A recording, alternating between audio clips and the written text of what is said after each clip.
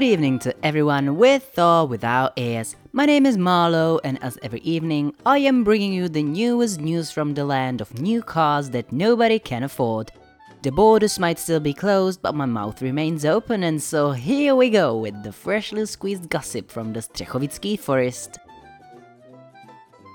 The All Souls Day has calmly passed. It was a wonderful night that we spent as a community under the old oak, sitting in a circle around the fire giant. Everyone told their favorite stories about their departed loved ones. Parents, siblings, lovers, pets. We took our time to remember those we haven't seen for what seems like eternity. Those we miss dearly. After the sunset, when the dusk fell upon the trees, we all lit up our candles on the fire giant, and the forest was suddenly a home of many tiny flickering lights. As every year, these lights attracted all the souls that decided to come back from the afterlife for this one special night, but had no one to come back to. We let them sit among us, and we listened to their stories, some happy, some sad, some terrifying. And we listened in silence to show them there still is some care left in this world, even for the most tormented and lonely souls. Vaya fell asleep leaning on my shoulder soon after the dusk. He had just returned from his firefighter mission, and he was obviously beyond tired. I threw a blanket over him to keep him warm, and I let him enjoy the well-deserved sleep. As the first sunbeams started peeking through the trees, I carefully woke him up. He slept for the rest of the day at my place, though he refused to sleep in my bed. He settled down on my soft wing chair, covered his eyes with the brim of his hat, and fell into deep sleep for a good 5 hours. Seriously, I could have been banging the pots and lids all I wanted. This young chap would not wake up.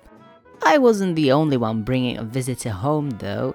As we were all picking ourselves up from the fire circle, I noticed Marinka was talking eagerly to one of the spirits. A young lad in her age, dark-haired with a shirt all torn up. They ended up going home together. I've never seen Marinka blushing so much. I was really happy for her.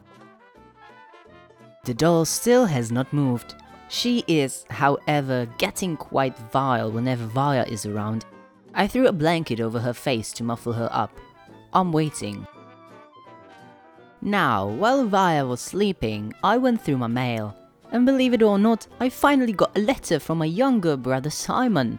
What a surprise it was when I found a package wrapped in the oh-so familiar green paper in my mailbox. My younger brother Simon supposedly moved into old Auntie Bernice's house. It's not a big house, but my younger brother Simon doesn't need much. He is planning on renovating the house and trimming the overgrown garden, which in my opinion is a perfect pastime activity for him. He had not spent much time at one place in the past 5 years. It might be nice for him to finally have a place to stay at for more than 1 or 2 nights. Also, he is taking care of the cats. Or, well, a cat, we're still not really sure. Luckily, the cat cluster remembers him from when he was a kid, and they are getting along very well. In the package, he sent me my part of the inheritance from old Auntie Bernice. It's a few pictures of Auntie and me when I was a child.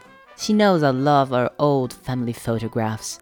Along with it, I obtained an old letter-writing set and a quite heavy velvet pouch. I didn't open the pouch until the evening, as I spent most of the day categorizing the old photographs and putting them into my family photo album. When Vaya finally woke up, I made him some dinner and finally got into looking inside of that mysterious soft piece of fabric.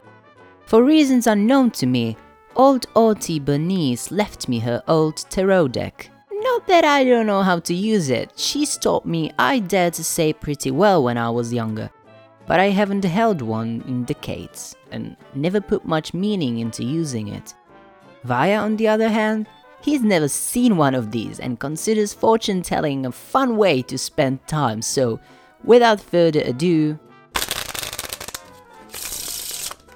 The card for this week is Death. As one cycle comes to an end, other is about to start. A radical change that might require sacrifices coming your way. Your loss will, however, bring new opportunities your way. And now, time for the morning meditation. Today's mantra is, don't believe your eyes, they're sneaky, dirty liars.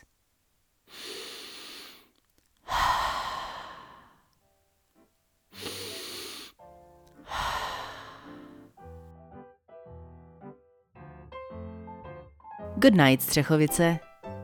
Good night, England. And good night to you, all my high school bullies.